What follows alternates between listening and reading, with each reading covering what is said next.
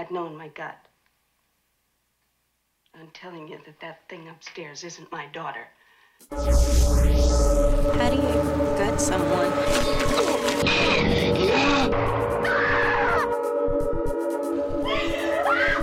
Always trust my gut.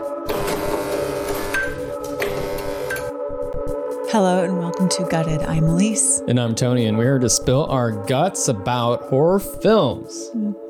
Today, we will be discussing 1973's The Exorcist, directed by William Friedkin and adapted from the novel by William Peter Blatty.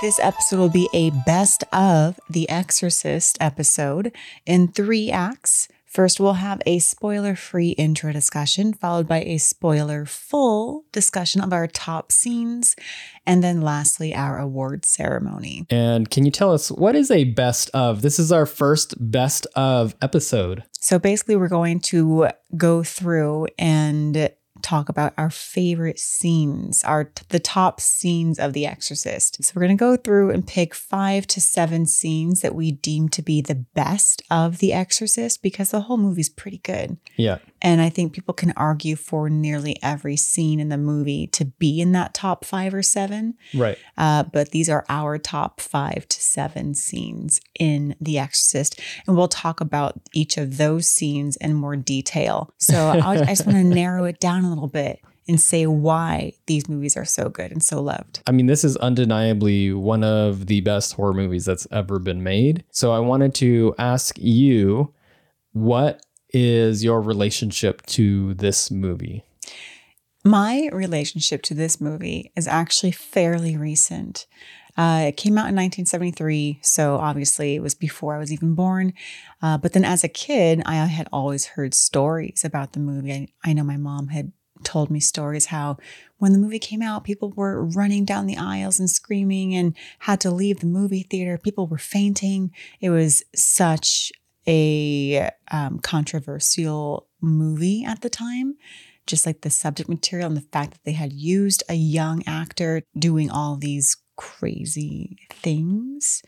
So I obviously had not seen it as a kid, but also I was afraid of it because it was, I guess there's a term that was used in one of the documentaries. It's like a theological horror. Theological thriller, I think is what they said. Theological thriller. And I grew up Catholic, so it was one of those where like, I don't want to see that. That sounds scary. What's scarier than the devil? What's scarier than demons? And then as an adult, I became less afraid of it, but also not interested because I thought, well, what can you beat? Or what? How do you beat the devil? So you were not interested in seeing The Exorcist? No, not for a long time. And so many people had talked about it as being their favorite or one of the best. And I was like, I don't know. But I had never really seen it. I had always avoided it for various reasons. So whether I was too scared because of my Catholic upbringing, or whether I just thought, well, what's the point? It's the devil. Can't beat him. So did you avoid other movies that dealt with the devil or the occult? It's honestly one of my least favorite subgenres of horror. I don't typically flock to go see the theological thrillers or the horror movies that deal with demonic possession, because I just feel like, well, it just seems like there's no way to beat it. If you're watching Jaws, there's a way to beat Jaws. You blow them up. Or, I don't know, you stab them with something pointy. But if you're fighting a demon, then the rules are not the same. The rules are kind of like all bets are off and you probably won't live. There's got to be a way to beat it, though. In some of these movies, there are definitive ways of beating the devil, and that is through the power of God. It's kind of like how I view Freddy Krueger. You know, even though I love Freddy Krueger, I do feel like he's an impossible villain to beat, really. And they always have a way to where at the end, the hero or heroine can kind of beat Freddy for the time being, but you can't get rid of him. You can't just stop going to sleep. So can you really beat Freddy? I don't know if you can. Yeah. Isn't that kind of a lot of horror villains? So take Art the Clown, for example. Yeah, but Art the Clown doesn't seem as nebulous or unattainable as Freddy or the devil. Not that I'm comparing Freddy to the devil, but like they're like almost in the same realm, where it's like the rules are not the same as things in the earthly realm. Now that we've had these long series and villains that just keep appearing in horror movie after horror movie, like a Michael Myers or Jason Voorhees, Freddy Krueger, Art the Clown, our most recent horror icon. It's just like, can you beat any of these villains? The thing is, they keep coming back. Well, Art the Clown, he's only come back once. He's only had 2 movies. Right, but he's like a supernatural being, so is he? He can't really be killed. I guess he kind of was, huh? They kind of set it up that way anyways. Oh, that's true, huh? Well, I just feel like if I were to apply these things to my real life. I see what you're saying, though. You're saying that from your upbringing, something as the essence of evil is something that's not concrete. And therefore, how do you even start to defeat this thing? Yeah. And if you are just a mere mortal, you're just a person. Yeah, I guess you can, in these movies, try to pray it away, but that rarely seems to help. So what made you come around to The Exorcist? Because you eventually got over the fact that a movie about a demon or the devil, it was pointless. You came around to see it. I did. And so, okay, when we had first started our podcast, it wasn't even in my top 10. So if you go back and listen to our first episode, it's not in my top 10. But I watched the documentary with William Friedkin on Shudder, and I became very interested in what he was saying as a filmmaker and how he made the movie as a filmmaker. And then I went back and I watched The Exorcist in its entirety and actually sat down and watched it with a more critical eye. And I was like, oh, wow, this movie's actually really good. It's really beautiful and very well acted. The way that the tension builds very slowly over the course of the movie is very impactful. And the beginning of the movie, even though it does build very slowly, none of it's boring. So all the moments leading up to the more terrifying scenes, they're not boring. It's all part of the build. And I just really became in awe of the movie. And I watched it a few more times over the course of that year and last year. And now it actually is in my top 10. So something got booted out. Wow. We'll have to have we'll have to have a redo of our top 10 one day. But I feel like top 10 lists are always changing. They're like waves. They can always change. Yeah. Yeah. I feel like there should be a separate top 10 for your sort of like cherished movies, because a lot of them are for nostalgic reasons or some other reason, not necessarily because it's a good movie. I actually sat down one day and made like a top 50. And I did it. And I was like, I actually feel pretty good about my top 50. And I have snuck in some newer ones into the top 50. All right. That sounds like some other lists that we can do. Yeah, we'll do a top 50 one day. Okay. Well, I'm there with you on this one in that I had avoided The Exorcist for quite some time for a lot of similar reasons. I've always heard stories about this horror movie as being the scariest horror movie, the one that caused people to faint. I had actually heard a story that nuns had gone and seen the movie in the Vatican. Field trip to the Vatican. And watched it over and over and started projectile vomiting. Wait, why did these nuns watch it repeatedly? I don't know. I was a kid when I heard this. Why was it showing in the Vatican? It scared me. I was also afraid of things like the devil or the end of the world. Those were topics that really frightened me as a child. Yeah. Thanks to my also Catholic upbringing. Mm-hmm. Thank you, Catholicism. Yeah. Yeah. For scaring the living shit out of me. Yeah. But yeah, so The Exorcist was always kind of like something that was too scary. So I hadn't seen it until you saw it. So this is like 2 years ago. Yeah. I don't know exactly why. I think I was still sort of slightly afraid to see this movie. Did we watch the documentary together? Like, did we watch that documentary before we actually watched the movie? I can't remember, but maybe around the same time. Yeah. I feel like we watched the William Friedkin documentary and we're like, oh gosh, that guy was a weirdo. That documentary is called Leap of Faith. Yeah. and that came out in 2019. I feel like we watched that documentary, or at least part of it. And I think some of the more salient points of the documentary was his directing style, how he would fire a gun just to get a reaction out of his actors. And I think little tidbits like that, you're like, oh, I wanted to watch that movie now. He's very deliberate. He is very deliberate when he speaks. He seems kind of funny, like a funny dude. Maybe like a deadpan. Yeah, he's got like a deadpan sense of humor. So we both watched this movie way into our adulthood. Somehow we had missed this. But, you know, I used to pride myself on not seeing certain movies that everybody had seen. Yeah. Like The Godfather. Yeah. There's still few out there. Like I hadn't seen Jaws until I was an adult. Yeah. You watched a lot more fringe movies. Like you were deep into Hackers. That's not a fringe movie. That is a cult classic. Well, I had not seen Hackers until you made me watch it. Yes, it is entertaining, but it was a movie that was a staple of my childhood.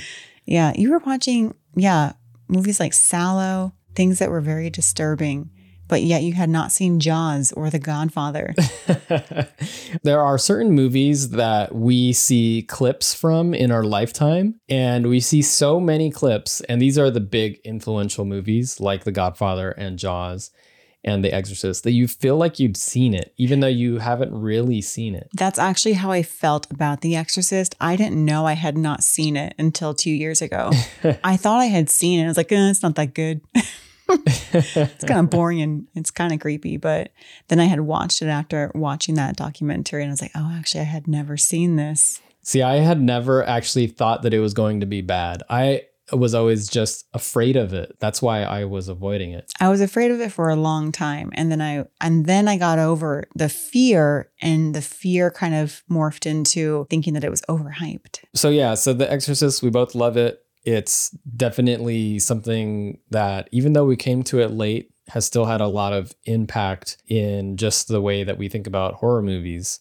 And also, after watching The Exorcist, or if you just compare The Exorcist to other movies that are remotely around the same theme, you see how so many other films have been influenced by this film. I think the big reason for that is because not only is it a good horror film or a scary movie, it's just a good movie. It's a good movie. And in fact, if you watch interviews with Linda Blair or Peter Blatty or William Friedkin, they're very insistent that it's not a horror movie. Peter Blatty said that it's not a horror movie. And in fact, it being called a horror movie ruined his comedy career. His comedy writing career. Writing career.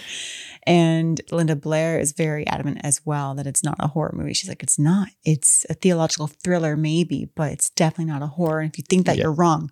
So those three were very adamant that it was not a horror movie. And one of them quoted Ray Bradbury. I guess Ray Bradbury, the author, had seen it and called it a love story.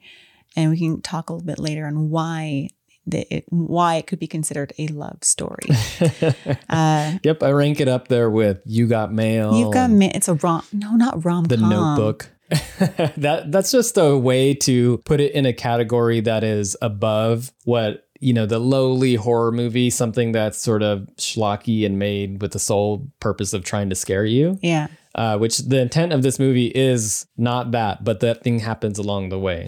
I think it's definitely horrific. It has a lot of horrific elements, and I know I kind of play fast and loose with the horror definition, so it's a horror movie for me. I put a lot of things in the horror genre. All right, so let's get into The Exorcist. For those who have not seen The Exorcist, please do yourself a favor and watch it immediately. Yeah. For my birthday. Like right now. Watch it. Like right now. For my birthday, I think last year, I forced my friends who don't like horror movies to go watch The Exorcist with me on a rooftop. And for people that don't like horror movies, The Exorcist is probably not the best one to start with. So I apologize. You could have started them with Ernest Scared Stupid or something like that. Or at least like Scream or Halloween. But I started them with The Exorcist, and they had nightmares that night that someone was eating their hand. I felt bad. I don't think they'll ever see a movie. Well, don't show them Bones and All, because they'll have nightmares about someone eating their hand. Nightmares about hand eating. So I apologize to those friends if you're listening. All right, let's get into this. So there will be spoilers in this episode. So just as always, and sometimes we inadvertently spoil other movies. So sorry about that in advance. Sorry. It just happens naturally. Just watch every single horror movie. Watch You'll be every fine. movie. So Elise, give us a synopsis of The Exorcist for those who have not seen this movie. Chris McNeil and her 12-year-old daughter Reagan live a charmed and happy life in Georgetown, Washington, D.C. Chris, a single mother, works as a successful actress while the sweet and effervescent Reagan is your typical all-American girl of the 70s. She dabbles in visual arts, dreams of owning a horse, and occasionally talks to her invisible buddy Captain Howdy with her Ouija board. All is perfect and peaceful until one day Reagan begins acting strangely. Her pleasant and innocent demeanor slowly begin to fade. Is it hormones, undiagnosed ADHD, or something more sinister? Countless doctors, a psychiatrist, and a very disturbing arteriogram later, and no success.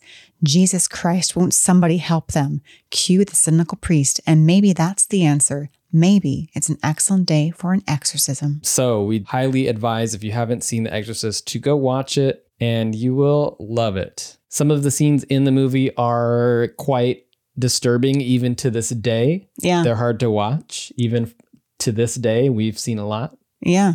And it still holds up. Still holds up. Yeah, agreed. Some character breakdown quickly. We have Chris McNeil, played by Ellen Burstyn. Reagan McNeil, played by Linda Blair. Father Damien Karras, played by Jason Miller. Father Marin is Max von Sydow, and Lieutenant Kinderman is Lee J. Cobb. Father Dyer is played by William O'Malley, who I believe was an actual priest. Oh, let's talk about some of the scenes in The Exorcist that made you fall in love with this movie. What are your top scenes for The Exorcist? All right, I have my top as I watched it today. Is this in chronological order? Yeah. Okay. I've put them in chronological order. All right. So what we're going to do, since this is a movie that I chose, I'm going to go through my top 5 scenes of The Exorcist. And then when Tony picks his movie, then he'll go through his top 5. But I have 5 scenes. I put them in order. And then if I get to a scene that was your top scene, let me know if I got to that one. Okay. Okay. All right. So my first scene in chronological order of the movie is when Chris is tucking Reagan into bed for the first time in the movie. And it's a very sweet moment. They're just having this really sweet and natural conversation about Reagan's birthday. Reagan's birthday is coming up. And Chris is like, oh, well, maybe we can do this. Maybe we can go to the movie. And then the way that Reagan just kind of looks at her, she looks like she's actually listening to her, like it's her mom. And then she just hugs her and goes, oh, I love you, Mom. And then almost out of nowhere, she goes, if you want, you can bring Burke Dennings, who is the director on the project that Chris is currently acting in. And Chris is kind of taken aback. She's like, why would you say that? She's like, Burke Dennings and I, we're just friends. Reagan's like, well, I might have heard otherwise. And she kind of looks off to the side and looks kind of coy or sneaky in a very kid-like way. I just really like that moment, the way it just looks like a very natural mother-daughter relationship, a very loving and natural mother-daughter relationship. I think that it really shows Linda Blair's acting abilities. It was very naturalistic, and she has this sort of charisma and that really draws you in. If her acting was not that good, and she's supposed to be like a 12-year-old girl. I think she's 12, yeah. And who knows, she looks like she was fairly young, so she was probably a teenager at the time when she filmed the movie. But her acting skills are so strong that you are instantly hooked into her character, and it makes the scene work. And Ellen Burstyn's acting is also just like unreal. It's really good. Especially as the film progresses, she has such an emotional arc, and her delivery, it just ebbs and flows with every scene, and she transforms into a different person almost in every single scene that goes by. But in the beginning, we get this sweet and loving Ellen Burstyn, and Linda Blair, she's just this cute little apple-cheeked preteen girl, just so smiley and very natural, and nothing seems over the top in either one of their performances, which I think is hard to do, especially as a young actor. I don't know if Linda Blair had really done anything before this. And even when she's describing her day, when she saw this beautiful beautiful horse, and she's kind of subtly hinting to her mom that she would really like to have a horse. But the way that she hints is not like, oh man, that'd be awesome to have a horse, Mom. I really want one. She's just like, oh yeah, you should have seen it. It was really cool. Almost like she's picturing it in her head right then. Yeah. Like a kid would do. I'm like, oh man, this kid's good. What makes this scene stand out from some of the others? Because this one, it's so subtle and natural, and it really sets up the relationship between Chris and Reagan. If we didn't have this scene, you wouldn't care as much about how it's tearing apart this relationship. When we see this moment in the bed, when she's tucking Reagan in, and we see that even though Reagan's parents are separated and Reagan does have feelings about that, she's not like, oh yeah, go ahead, forget dad. She loves her dad. She would love, obviously, for her parents to be together, but they're not. And so since her parents can't be together, she ultimately wants her mom to be happy. Even though you can tell that she doesn't really like Burke Dennings, and you can see this in her eyes, she doesn't say it. She cares about her mom's happiness more. And I feel like that's a really nice synopsis of their relationship, how they support one another. And if we didn't have this moment, it wouldn't matter as much what happens to them afterward. What happens afterward? What's the next scene? What's your next scene? Shit goes down, man. Shit goes down. It gets crazy. This is one of the last moments that you get to see this sweet, innocent girl. Yeah. And so this is really one of the last moments where we see this sweet, perfect little nugget of a relationship, and afterwards things start to slowly unravel. I do have a scene that is William Friedkin's favorite scene. It's not one of mine. So is this your number 2 or what? This is not my number 2. This is William Friedkin's number 1. So this is a bonus? This is a bonus because it was the director's number 1. Okay. So it's not part of my 5. That's why we said 5 to 7 scenes. So it's one of those bonus. We don't have to be such strict millennials that everything is a top 10. Are millennials strict about top 10s? Millennials are known for loving top 10 lists. I do love top 10 lists. Yeah. It's accurate. Well, this is a top 7. So calm down, other millennials. All right. So this is William Friedkin's favorite scene, and this comes next in the movie, and it does jump ahead quite a bit. So since we've all already seen The Exorcist, we don't need to have all those other bits filled in. We already know by this point that poor little Reagan has gone through a series of tests, and now there's a detective at their door because all these tests have been done. Lots of weird stuff is happening. A man has died, and that was Burke Dennings, the director of the film. So at this point, Burke Dennings has fallen out of Reagan's window, and now there's a detective on the case. Yeah. Lieutenant Kinderman, played by Lee J. Cobb. And this is William Friedkin's favorite scene. He calls it a cat and mouse chase of wits, of dialogue. He's at Chris McNeil's house. She offers him coffee, and Lee J. Cobb's character of Lieutenant Kinderman is very masterful in what he's saying to Chris without asking her questions, really, without accusing anybody. He just says something like, oh yeah, Mr. Dennings fell out of the window and fell down all these flights of stairs and his head was turned around. I don't know if he told her that his head was turned around, but he did say that in order for him to have been thrown out of that window, it would have taken great force that only an adult man could have done, kind of implying that it couldn't have been your daughter. But in his head, you know the subtext is, it's your daughter.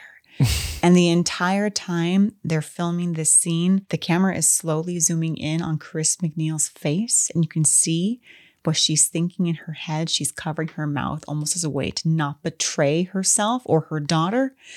And she looks briefly at Lieutenant Cobb. She looks off to the side. She's kind of trying to look everywhere except for Lieutenant Cobb. But William oh, hi, Jason. Jason's here. William Friedkin loves this scene because he thinks it's such a masterful dance between the performances of Ellen Burstyn and Lee J. Cobb. Jason's come to join us, our guest podcatter. Guest podcaster. She's actually afraid of horror movies. She is. When there are loud sounds, she's the first one to hide under the couch. Yeah, she's a scaredy cat. Yeah. But that's all right. She can come hang out for the discussion. Yeah. So what I was saying was I love that the moment well, actually there's two really good moments in that scene. One is where Chris McNeil asks Lieutenant Kinderman, would you like some more coffee? Expecting him to say no. And he's like, I would love another cup of coffee. Or he's like, yeah, sure. And she looks so crestfallen, like, oh. She's like, oh shit, I thought that was my out. I know. And that's exactly what William Friedkin says. He's like, oh, I love her look when she offers him coffee. And then he says yes. And Right. she's just like, oh, damn it. And then the other moment where he's asking for her autograph and says it's for his daughter.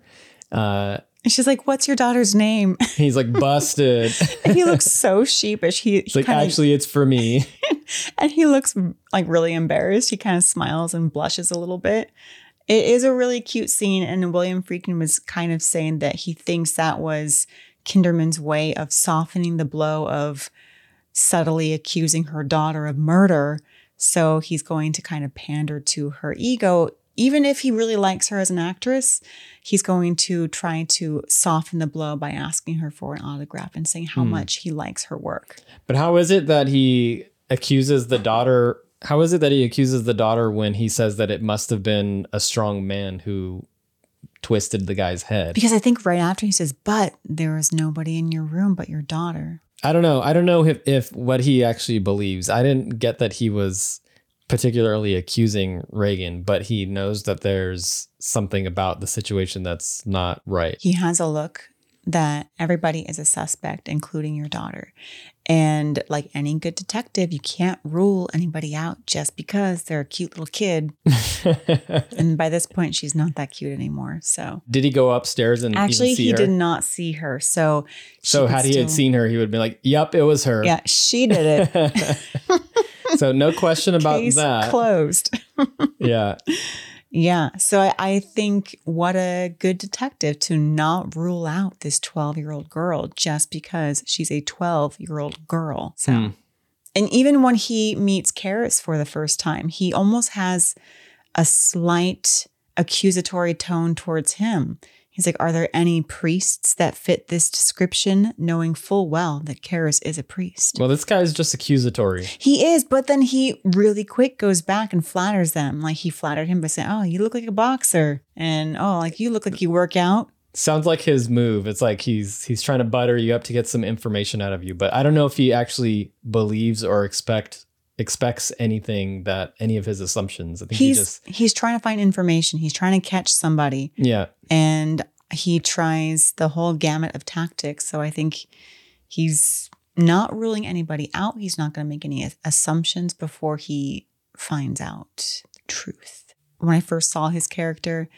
I was thinking, what's this guy's point in this movie? But the more that I watched the movie, the more I really appreciate his performance. And right. So character. what is his point then? What do you think he adds to the story? The doctors and the lieutenant are trying to bring the story and the reasons behind things happening into a more grounded realm, a more earthly realm. Yeah. Whereas the priests are taking things into a more religious area.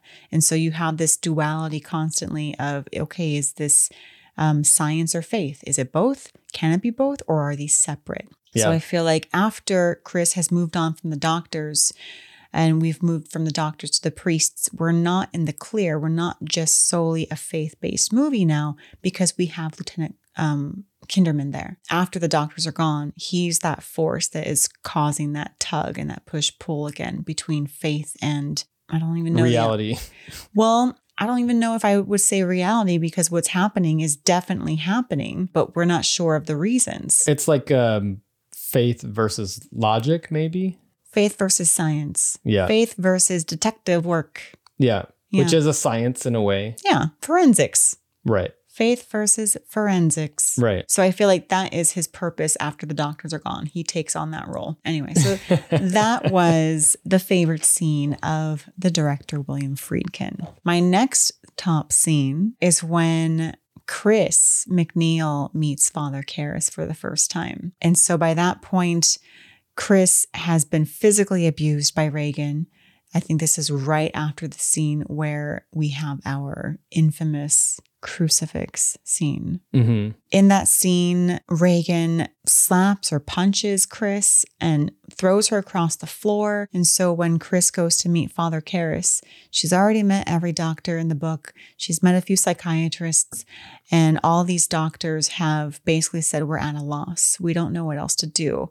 And they suggest that she finds a priest. And even when they suggest it to her, the main doctor that suggests it is kind of almost laughing at the idea, like, okay, now don't go thinking that we think this is real because we are people of science. But do you believe in God? And she's like, well, no, I'm not very religious. And she's like, well, what about your daughter? She's like, I don't know, not to my knowledge. And so they're saying, well, we don't believe in this, but if your daughter does, then maybe a priest would be a good idea. So at this point, Chris is like, all right, I'll try anything because you guys have not been a whole lot of help.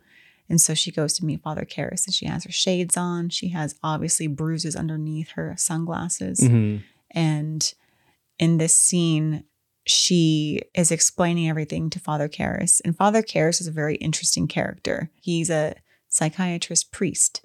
And so because he struggles with this like duality of like science and faith, and he feels a lot of guilt for things that have happened in his life. And so he starts to waver on his belief in God. How could all these bad things be happening if God exists? Mm-hmm. And so Chris comes to him at this point in his life and he's thinking, well, I'm not the best person for this because I don't even know if I believe anymore. She actually noticed him in a crowd when she was at work at her, acting this big rally scene in front of the steps on campus. Yeah. And he loves movies, as we established later. And so something about him was striking to her. And then when she's walking home after that day, she sees him with Dyer, I think. She sees him talking to another priest who's having inner conflict. Right. Okay. That's what it was. Mm-hmm. And she recognized him. Yeah. So they had some sort of connection before. Yeah. And Karras' best friend in the priesthood, Father Dyer, is actually a friend of Chris. And he goes to one of her parties one night. She discovers that Karras is a friend of Father Dyer. And so she kind of finds out through Dyer that Karras' mother has passed. But their paths keep crossing without them actually meeting. Right. So there's some sort of connection. They were fated to meet. Yeah. So totally like fate. Yeah. And Friedkin did say that those are big themes of the movie, is the matter of fate and faith, and how everything that we do is a matter of fate. And we are fated to do every single thing that we do. He says that even our biology sometimes is our fate. Chris and Karras meeting, that was always going to happen. And that's why it seemed like their paths kept crossing almost, but not quite until this moment. But what I love about the scene is they end up on a park bench and Karras is almost trying to convince her out of the exorcism that she's asking for. And Karras is like, what? Are you crazy? In order to do an exorcism, we would have to go back in time to the 1600s because they're just not done anymore. And he's like, I don't know one priest who's done an exorcism. Right. He is saying now we know about mental illness, whereas before exorcisms were used because we had no knowledge of other, these things, these conditions. Yeah, these psychoses. And he's like, we need to just have your daughter observed for 6 months. And Chris knows that her daughter doesn't have 6 months. She doesn't have 6 months. She's also running ragged. Yeah, she's at her wit's end. And so the moment that I love the most in this scene is when they're sitting on that bench and Chris just looks up at the sky or whatever and cries out, Jesus Christ, won't somebody help me? And the way she says that line, oh, chills. I get teary every time thinking about it because she's so desperate and she's not religious. But in that moment, it seems like not so much an expletive to her, but actually a plea for help.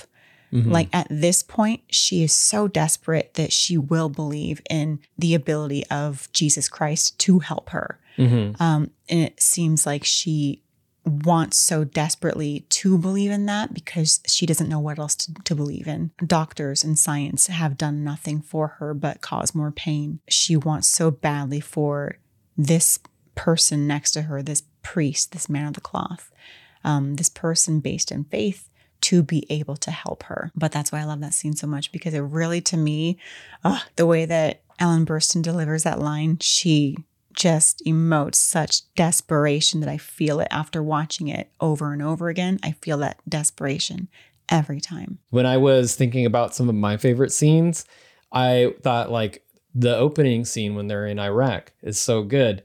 But then I was like, wait, but then the next scene where they're, it's like each scene is really good. This movie is a perfect movie. I feel like it is a perfect movie. And we'll go over that later when we get to our awards ceremony. But the whole topic of giving something the axe, it was really hard. I found something though, but that was a hard one. I was like, oh, nothing. I will get rid of nothing in this movie. But yeah. Add more in, just like. Sometimes I do. I was like, can I add more in? Yeah. Okay. My third scene is the second time that Father Karras meets Pazuzu inside Reagan. Mm-hmm. The first meeting was interesting, but what I really love is after he leaves the McNeil household and thinks about it and then comes back, it's like he's ready. The first time was kind of unsettling and jarring to him because Pazuzu knew about his mother having passed. Mm-hmm. And he was like, that's weird. Did Miss McNeil know that my mother died? Did she tell her daughter about it? That's odd. And he finds out that Chris did know that his mom died, but she absolutely did not tell Reagan about it. And so he went back home and he thought about it and came back ready to be like, I'm going to catch you, little girl, in your lies. And so when Karras meets Pazuzu, he walks into the room and Pazuzu opens up the drawer, almost like knowing that Karras is still in denial of its existence. And Karras looks at Reagan / Pazuzu with this incredulity, like, did you do that? I love that scene so much when the drawer shoots open and Karras has this look of like, oh, did you do that? That was crazy. Do it again. And the voice, like everything in this scene, it's like it's Reagan sitting in the bed, looking all sassy, and the voice of Mercedes McCambridge being like, I did that. And it's just this very, I don't know if sultry is not the right word, but very eerie, otherworldly, gravelly voice that just sounds really sneaky and almost flirtatious. Like Pazuzu's flirting with Karras in this scene. And ignore the fact that Pazuzu is in the shape and form of a 12-year-old girl. It's Pazuzu flirting with Father Karras, flirting with the other side, flirting with faith. And he's like, do it again. And she's like, in due time, you just wait. And I think that is the same scene where she says, what an excellent day for an exorcism. The very famous line. And he's like, you would like that? You actually want that? And she's like, yeah. He's like, why? And Pazuzu's like, well, because it would bring us closer together. Ooh, the foreshadowing. Yes. And he's like, you mean it would bring the people inside Reagan closer together? And Pazuzu's like, no, it would bring you closer to us. And Karras was like, interesting. But yes, so foreshadowy. Anyway, I love that just scene. a chilling scene, a chilling line to say. It's like this little girl is just like an innocent bystander, and there's this battle that's going to unfold between Pazuzu and Father Karras. Yeah. Yeah. Haunting. Love that scene. Yeah. Is that your scene? No. Oh, damn it. Okay. I not think my scene. I think I know what your scene is. I think I'm coming to I it. think it's pretty easy to find out. Fine. Well, anyway, that's my third scene, which brings me to my number 4. My penultimate scene of The Exorcist is the exorcism, the actual exorcism, where we get to meet Father Marin, played by Max von Sydow. And that's when we get we've already met him in the beginning, but Chris McNeil gets to meet Father Marin. Karis gets to meet Father Marin. And when Father Marin arrives in his taxi cab, we get the tableau of the poster, the light coming from the street lamp, this kind of eerie, ethereal, bluish glow that just envelops him as he walks up the stairs to the house. And it is very ominous, but beautiful at the same time. Like, I would love a painting of this tableau because it's so pretty and haunting. And the actual scene that I'm talking about, though, is when Father Marin is in the room with Pazuzu and Karis, and the three of them are there together, and Karis and Marin are ready to battle. And it's this whole scene. So much happens in this one scene, in this bedroom, these close quarters. It's just one thing after the other. And it's this constant back and forth of will and battle between the priests and Pazuzu. And I think I wrote down the sequence. Once the exorcism starts, Father Marin is so cool and collected, and he just starts reciting a prayer, and Pazuzu shouts, "Shove it up her ass, Marin," and then she spits in his face.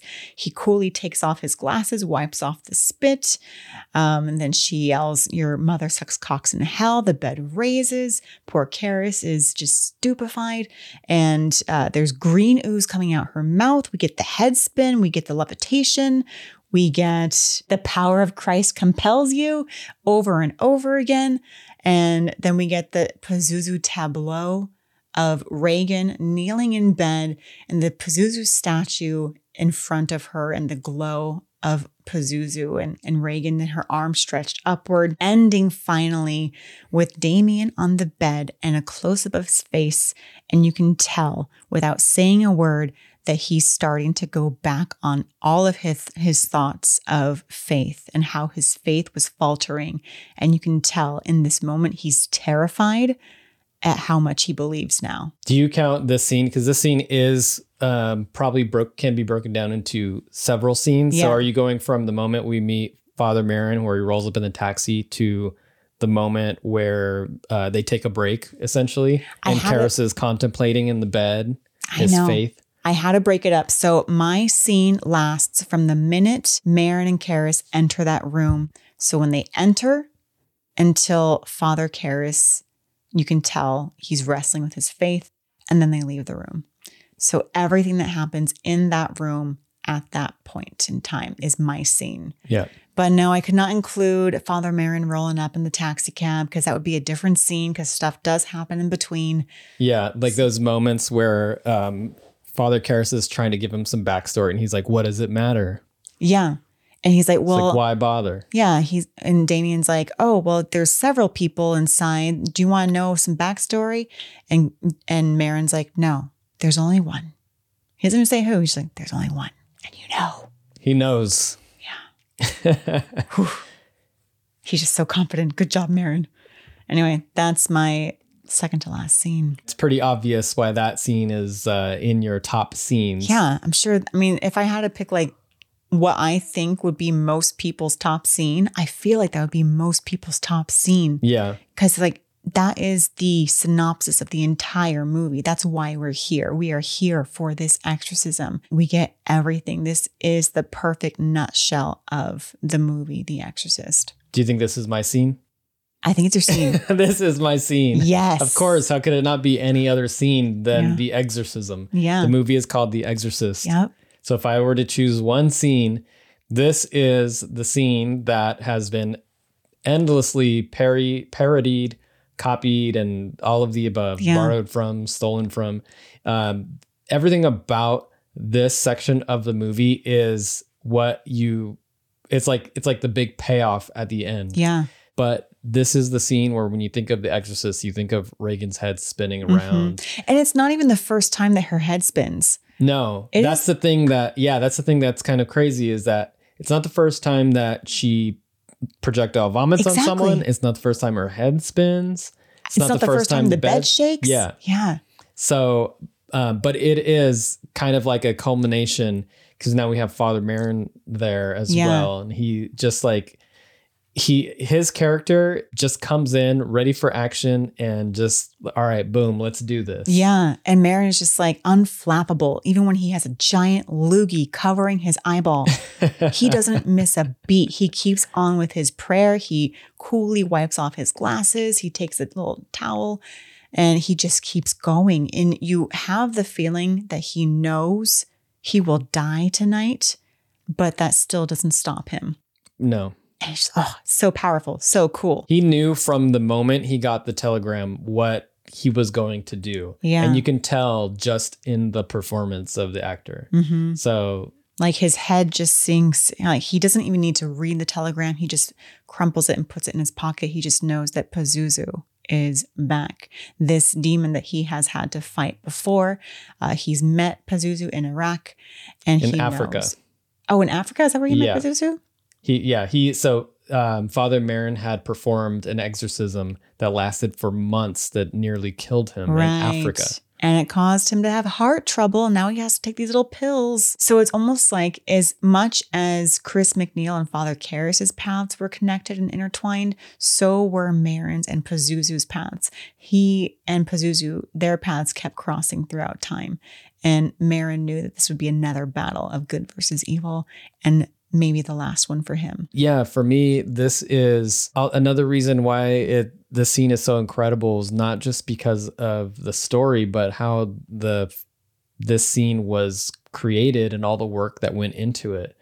The fact that when the characters are in there, you can see their breath.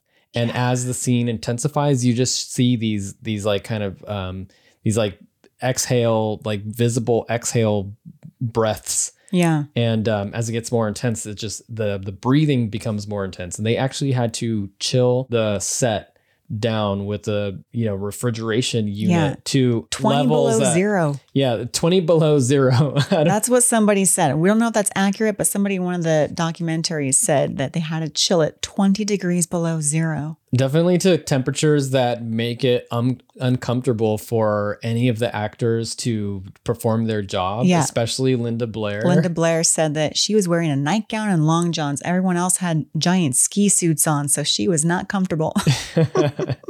The coordination of the practical effects. So they had to have a bunch of crew members shaking the bed in the back. They had Reagan rigged up to do the levitation scene. With wires. So everything about that scene that went into the scene, and it makes it such a worthy climax to this movie. Yeah.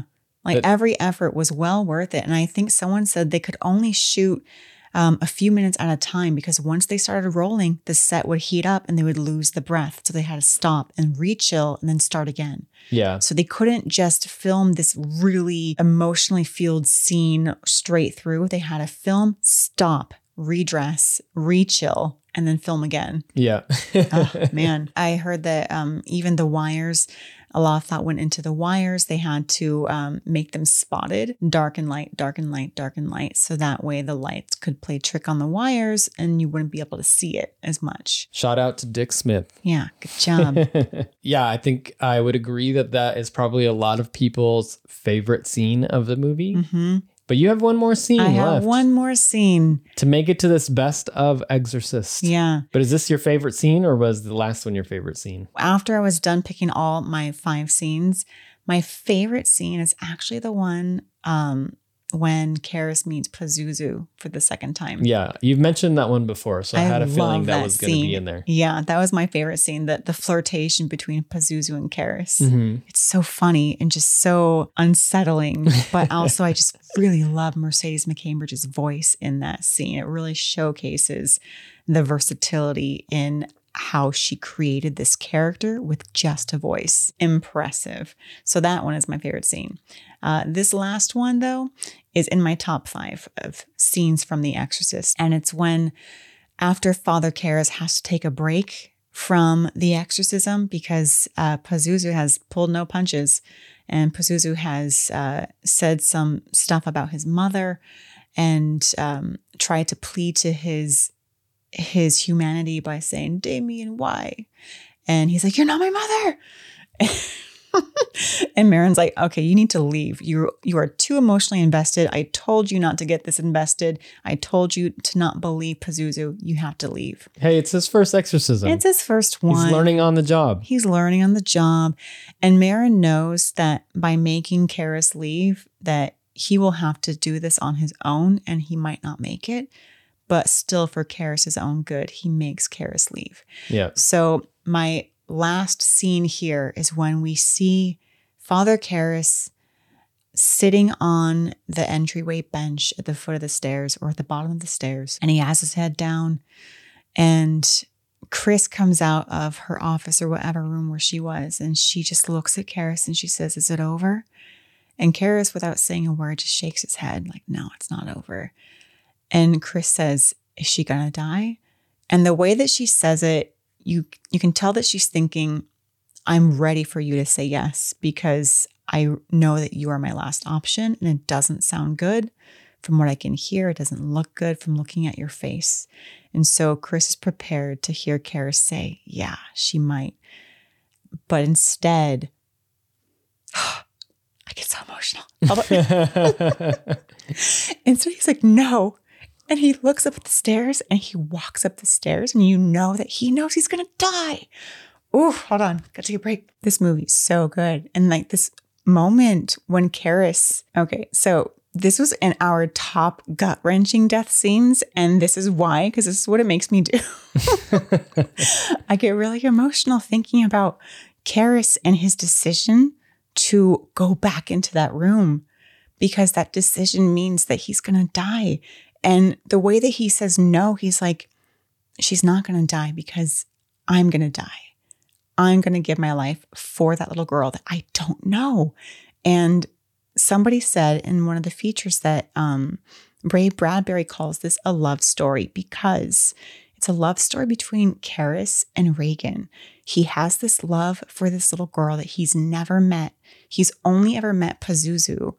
And he still is going to sacrifice himself for this little girl that he doesn't know because she is a little girl. She's just 12. So he goes back into that room and that's where my scene ends. So not even the scene where he jumps out the window. Not even that. It's just that one scene on that bench where he is about to give up. But then Chris comes out and asks if Regan's going to die. And he makes the decision right there that no, she's not going to die. And it's also very recent for him to know or to have faith in God. His faith was faltering. And the irony that now that he finally believes, he has to do the number one sin in Catholicism and accept this demon into him and kill himself. So it's all of these thoughts that are flooding into his mind at this one moment. So he believes in God now, but he has to kill himself and therefore sacrifice his entry into heaven. Knowing all of that, he makes the ultimate sacrifice and goes to save this little girl that he's never met. He sacrifices his soul. He does. So that's it. Those are my top scenes of The Exorcist. Oh, such a good movie. I love it so much. And it's so weird to me. Like every time I watch it, I love it even more. And I just think, what was I doing not watching this movie before a couple years ago? You're missing out on years of tears. Years of tears. Oh, so emotional. Does anybody else cry when they watch The Exorcist? Oh, man. Okay. I feel really hot now. So that's it. That's your top 5. We even included the top scene from William Friedkin and my top scene. Yeah. So those are the top 7. Yeah. Well, it's the top 6. We only covered 6 scenes. No, we covered 7. Oh, you're right. Top 6 because you had one of mine. Double up. Top 6.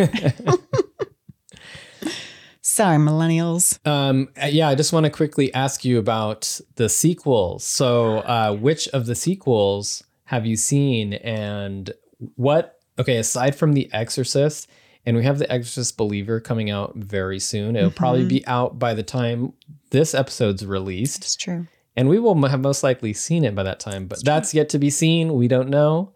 Literally yet to be seen. Anyways, so we have a number of the other sequels from The Exorcist. So there's Exorcist 2, The Heretic. There's Exorcist 3. Does that have a subtitle? I don't think it does. I think it's just The Exorcist 3. Yeah, and that's the one directed by William Peter Blatty, right? Yeah. So there's also Exorcist the Beginning. Then there's another one called Dominion, and it's a prequel to The Exorcist. What? Okay, so I did not know that a couple of these existed. I have seen Exorcist Heretic. I actually saw that one before I saw Exorcist. I saw Heretic, I think when I was like in high school. It was on the Sci-Fi Channel. And I was like, locusts, gross. So you saw Heretic before you saw The Exorcist. Yeah, and that might have been why I never watched The Exorcist. Because that was my intro. And I was like, this sucks. You're like, the first one's got to be horrible. If this one was that bad. I was like, ugh, locusts. You know, I actually kind of liked The Exorcist Heretic. It's kind of, okay, in high school, I did not like it, but rewatching it as an adult, I was like, oh, it's kind of funny. She gets tap dance. It takes a little bit more of a sci-fi angle. Yeah. Where, actually, I'm not going to talk about it, but I don't want to spoil The Exorcist 2 for anyone. Yeah. But anyways, there are some things to really enjoy about the movie, and we get to see more of Reagan as a teenager. And that is cool. And we get to see more of, I think, the secretary Sharon. Yeah, she shows up in Heretic. So that's cool to see some of these characters come back, not just Reagan. We see Sharon come back. Yeah. Yeah. A lot of people hated it, but it makes sense why so many people would hate The Exorcist 2, because you're comparing it to the first one. Yeah. And it's a total letdown, especially if you were to have seen this in the theaters. If you are a fan of The Exorcist and you love the first movie, it's just like such a good movie. And then The Exorcist 2 comes out and you watch this, you're like, what the hell is this bullshit? She's tap dancing. Yeah. But I think if you separate The Exorcist 2 from the first one, in a way like you can do with Halloween 3, and maybe in the future, the way some people might do with Halloween Ends. Maybe in the future, guys. Look forward to that. You can really, you can kind of appreciate where it was going. I actually enjoyed it, to be honest with you. That might be a hot take. I don't know. I thought it was kind of cool. Maybe this can be in our episode of unpopular opinions that we're developing. Yeah. The Liver Alone episode, top 10.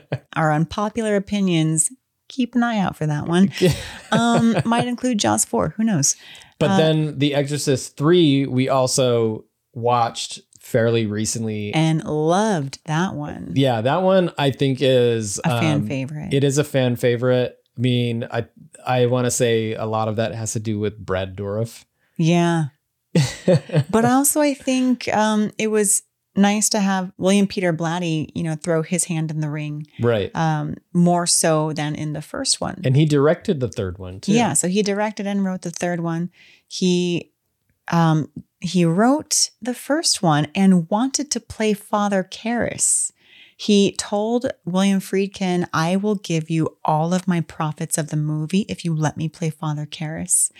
And Friedkin's like, no, I'm sorry. I can't let you do that. Good decision. I know. And then another little tidbit here, Friedkin had actually already cast Father Karras. He had cast an actor, Stacy Keach, who plays the dad in the show Titus that I like. Anyone remember Titus? I really liked a show called Titus. I never thought we'd be talking about the 90s or early 2000s sitcom Titus on this Very podcast. underrated. I highly recommend it. Anyway, the dad is played by Stacy Keach, and he was supposed to be Father Karras. And then Friedkin saw a play called That Championship Year that was written by Jason Miller, who we know as Father Karras. And Friedkin went up to Miller and said, oh, hey, I liked your play. I'm William Friedkin. I'm directing this movie called The Exorcist, and then went on his merry way. And then Miller contacted Friedkin and said, I read the book. I love it. I'm the guy. I'm your Father Karras. And Friedkin's like, cool that you liked the book, but no, it's already been cast. And Miller's like, no, I promise you I am your Father Karras. Let me audition. Let me read for you.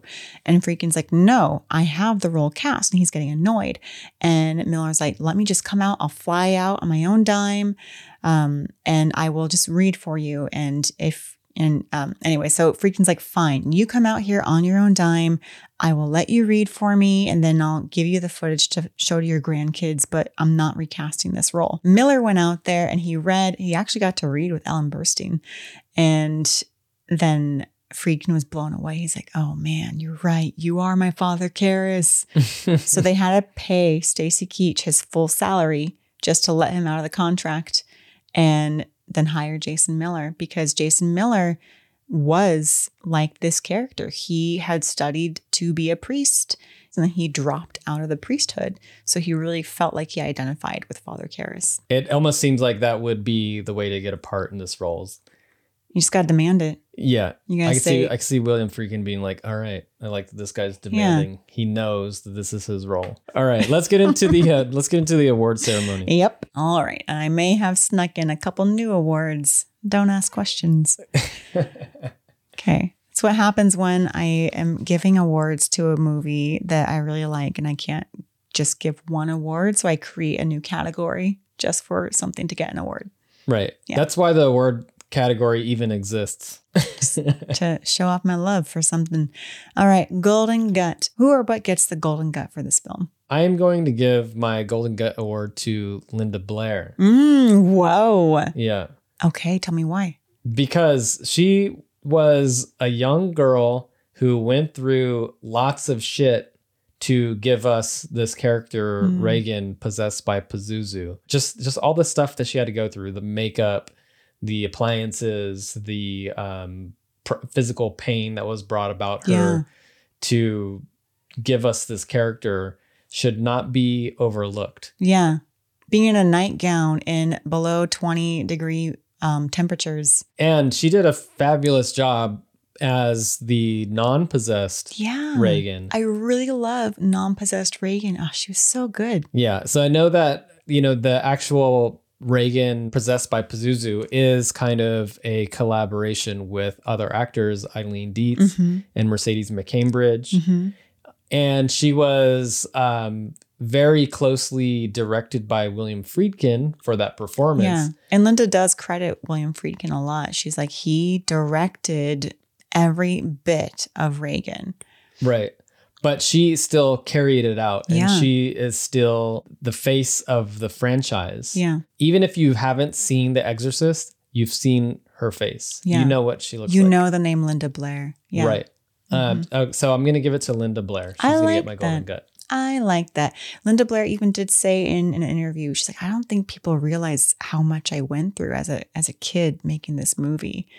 Like how hard it was on me, but it was. And all the crew said throughout every interview how great it was to work with her, how she was just so happy. She would come out of a take or she would snap back into like her normal kid self after each take. And nobody was like, oh man, Linda Blair, she was a kid, so it was hard to work with a kid. Everyone had nothing good to say about working with her. And so I think for Linda Blair, like, she was constantly putting on a brave face, even if she was in pain. And she just seemed like a really pleasant person, even as a 12-year-old. So, yes. Cool. So who gets your Golden Gut? Because I do love so many things about this movie, I give my Golden Gut to William Friedkin. And this is the first time that I'm giving a Golden Gut to the director. Usually I'd give it to something that's more specific. But because everything, I feel like he really thought about every aspect of this movie, from the casting of, or the recasting of Father Karras, to the tubular bells that he selected to be that iconic soundtrack, to not using a score or a soundtrack to purposely scare the audience or direct the audience in how they should feel. Because there are so many scenes that are very intense and you realize there's no music to those scenes. It's just the intensity of the scene, the subject matter, and the actors. To certain shots that were framed that he modeled after paintings and painters that he liked, like Vermeer.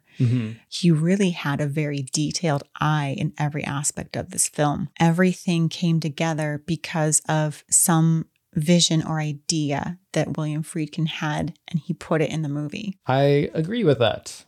Yeah, good choice. Thank you. All right. And then I have a made up award. All right. Go ahead. I have a silver gut. Okay. What gets your silver gut? Okay. So my silver gut goes to Mercedes McCambridge. Ooh, okay. Because I just feel like this movie would not be nearly as creepy without that voice. Initially, Friedkin tried a male voice that was very, really deep and bassy, and he said it just didn't seem right.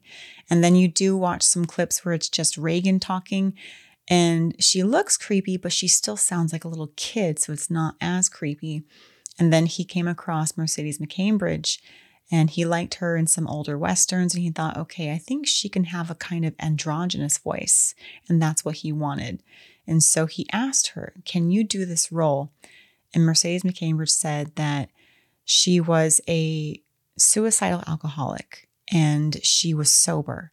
But in order to do this role, she would need to be drinking alcohol, smoking a lot, and eating raw eggs in between takes. She would also have to feel pain while vocalizing. So she would have to be tied to a chair while squatting. And then she would have to have 2 priests who were her friends on site. So that way, after each take, she could be untied and collapse in their arms and cry. Oh my God. So that's about as method as you can get. Yes. So this is coming from William Friedkin. He said that she did this. And oh my God, if that's true, if she did this after every single take, crazy. She has to get some award. And I love her voice so much in this movie. And to me, I don't know if I would love this movie as much if I didn't have that voice. Right. So, and we've said this many times, but every demon voice after this movie has been inferior. It pales in comparison. This is the iconic demon voice. But I guess if Mercedes McCambridge is putting that much effort into this performance, then yeah, it deserves at least a silver. It deserves a silver gut. I'm like, man, I feel like this should have gotten nominated for an Academy Award. Her voice. Yeah. All right. Next award. I don't have a silver gut. She at least just kind of sprung that out of nowhere. I did. So I just made it up for today. I'll just say my silver gut is Tubular Bells. I like that. Because that soundtrack is almost as iconic as the movie. Yeah. You can play that soundtrack and people will be freaked out. And I can't sing it, but I can hear it in my head. Yeah. All right. What gets your Best Intestines award? My Best Intestine award goes to Father Karras. Of course. How'd you get out? So now we have Freddie. Freddie's here. Freddie somehow bust out of her room. All right. So Freddie's with us here for the Best Intestines award. I'm giving it to Father Karras. How could you not give it to anything other than Father Karras? I give it to Brooke Dennings. Just kidding. Sorry. Just, yeah, the way in which his neck was twisted. Yeah, the way they described his neck twisting all the way around. Yeah. No, I agree. Goes to Father Karras for sure. There aren't many deaths in the movie. Oh, wait, no, you do have Marin. But yeah. I think making the ultimate sacrifice and that scene that you described where he is deciding right there that he's going to do this thing is so powerful. Yeah, I definitely give my Best Intestines to Father Karras. And William Friedkin says that he thinks the ending of the movie is the weakest point of the movie because when Father Karras is punching Pazuzu in the face, or Reagan in the face, and he's shouting at Pazuzu, come into me, take me.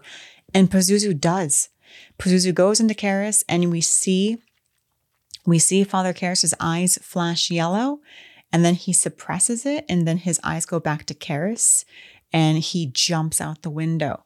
And Friedkin feels like that's confusing. He's like, well, because the eyes changed back to Father Karras' eyes, that means that Pazuzu left his body and he killed himself for no reason.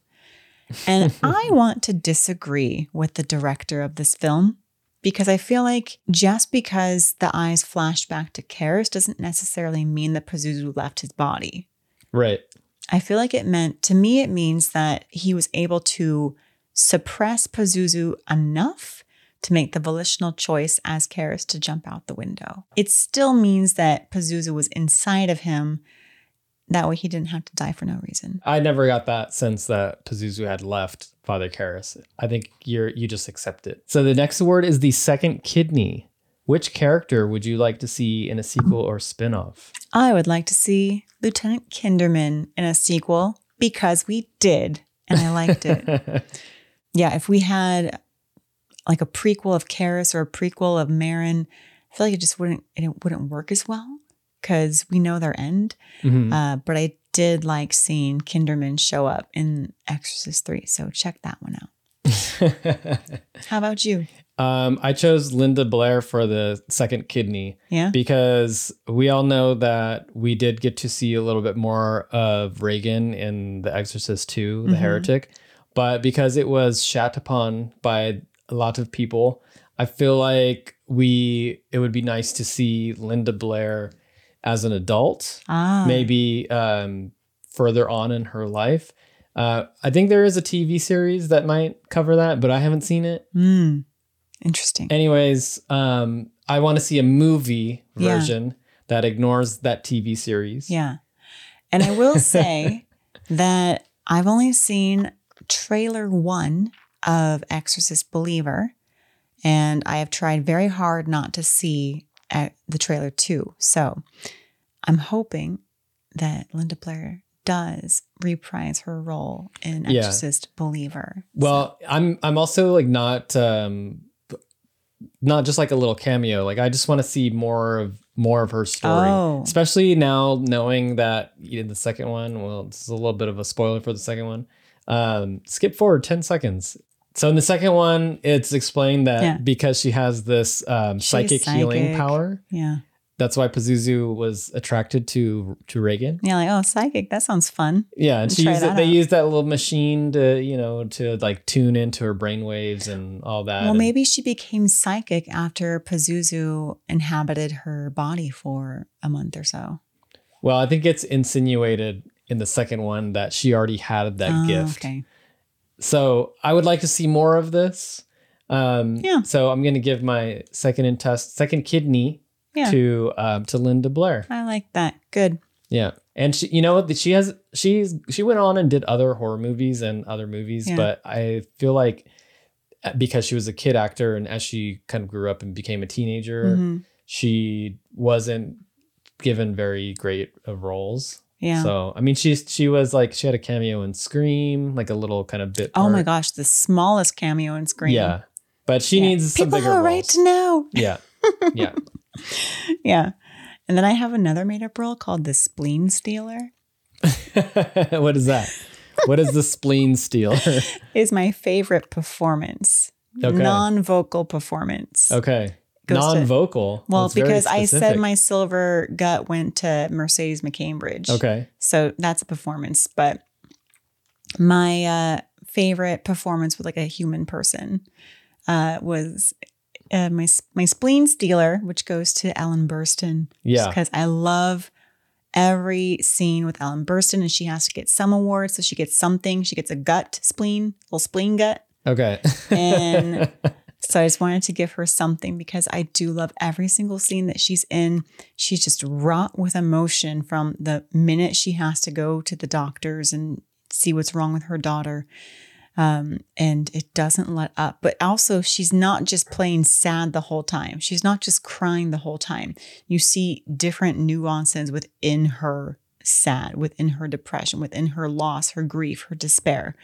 You see all of these little nuances with every single scene that goes by. Even the scene when the assistant director comes into her house and says that Burke Dennings is dead, she does not immediately react. She looks so burnt out. Like she doesn't have any more emotion left to even grieve for this very dear friend of hers. It's almost like she's on autopilot and she's tired. And she has tears at the ready at all times, but she doesn't have the strength to cry at that moment for Burke Dennings' death. Mm-hmm. And I thought that was a really strong and interesting choice. So Ellen Burstyn gets a Spleen Stealer for stealing all the scenes that she's in. I was also not prepared for that award. So know. Same double. Sorry. Same goes for you, Devil? Yeah. Good. All right. And the last non-award go is the axe. The What axe. gets your Which axe? element or character would you cut from the film? Yeah, you tell me. I mean, what can you cut from this film? This film's a perfect film. There's nothing that should be cut. So I was thinking about it and I was thinking, all right, maybe I can do with a little less of that quack mansplaining doctor. just because he's the worst character in the He is pretty book. obnoxious. Yeah. I was thinking that too. There are a lot of scenes of him being like, no, well, this is science. And I don't know. I don't know what's wrong. Let's give her some Ritalin. But his character is necessary because it just shows you the madness that Chris McNeil is going through this whole time. So, the only reason why I gave him the axe is because he was my least favorite character in the movie. Maybe just like one less scene of his, you know? Yeah. Give him a little less screen time. My axe goes to, I was trying to think really hard about it too. So this was not an easy one, but I feel like I found a good one to give the axe to. It's Kinderman connecting the sacrilegious graffiti in the church to Burke Denning's death. I thought that was a really tenuous connection. Like it didn't seem very strong. Like why would he immediately jump? And he tried to explain it, but it seemed kind of flimsy. It seemed like a kind of weak plot device just to get this lieutenant into the scene. So him connecting the graffiti in the church saying, oh, well, it seems like a cult behavior. Like maybe a cult did this to the church. And then Burke Dennings died and his head was twisted all the way around. That sounds like witchcraft. So maybe these things are connected. I would have rather had them just omit him saying, well, I'm investigating these church graffiti things and just have him straight jump into investigating the death of Burke Dennings. I feel like that would have made more sense. Yeah. But then we wouldn't have gotten that first meeting with the detective and Karis and him saying, hey, what do you think's going on with these church graffitis? But they could have figured out some other way to get the lieutenant meeting Karis. Right. Or have him meet Karis a little bit later. Yeah. I just did not like that connection between Mother Mary had a fake horned penis. Therefore, whoever did that also twisted this guy's head all the way around. That was weak. Yeah, that's actually an interesting axe choice. And I like that. Thank I like you. that. Yeah, that's a good one. All right. Let's move on to the poster. Oh, yeah. What's your rating of the poster for The Exorcist? I love this poster. This is one of my favorite posters for a horror movie. Right. So you're going to get a tattoo of it? I am going to get an oil painting. An oil painting. Yeah, because William Friedkin really loved painters and artists and stuff. And he modeled a lot of the scenes after certain paintings that he liked. In fact, that tableau of the poster, he modeled after a Magritte painting. And I would like, in honor of William Friedkin, rest in peace, I would like to have an oil painting of this poster. Lovely. Thank you. And then you could put that in your podcasting room. I'll put that in my podcast room. Yeah. How about you? I would put the poster in my podcasting room. Yep. And I would have a sticker of it. I'd have a shirt. Yeah. I'd have all kinds of stuff. A little stuffed Reagan doll. Yeah. It's Carry it down the iconic. street. It's great. Great composition, moody. It is very moody. I love it.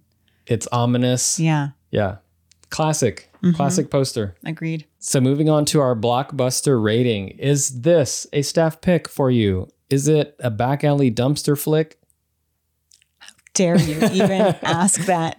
You get two options. I'm not even going to give you the main shelf for bargain bin Staff option. pick or back alley dumpster? Well, going on the staff pick shelf for at least half the year. Yeah. So if I have to rotate it out every so often for like a special theme movie day, then maybe. But it will be my staff pick for at least 50% of my time working at Blockbuster. It's got to be in your staff pick for this year because this year is the 50th anniversary of The Exorcist. You're right. So yeah, easy staff pick here. The Yeah. Exorcist is one of the best theological thrillers Yeah. of all time. That's a new subgenre that I had not heard until today. So But yeah, it would, you're right, because it is the 50th anniversary. It would definitely be in my staff picks for at least this entire year, every single week of this year. Yeah. All right. What are your final thoughts on The Exorcist? What? So beautiful.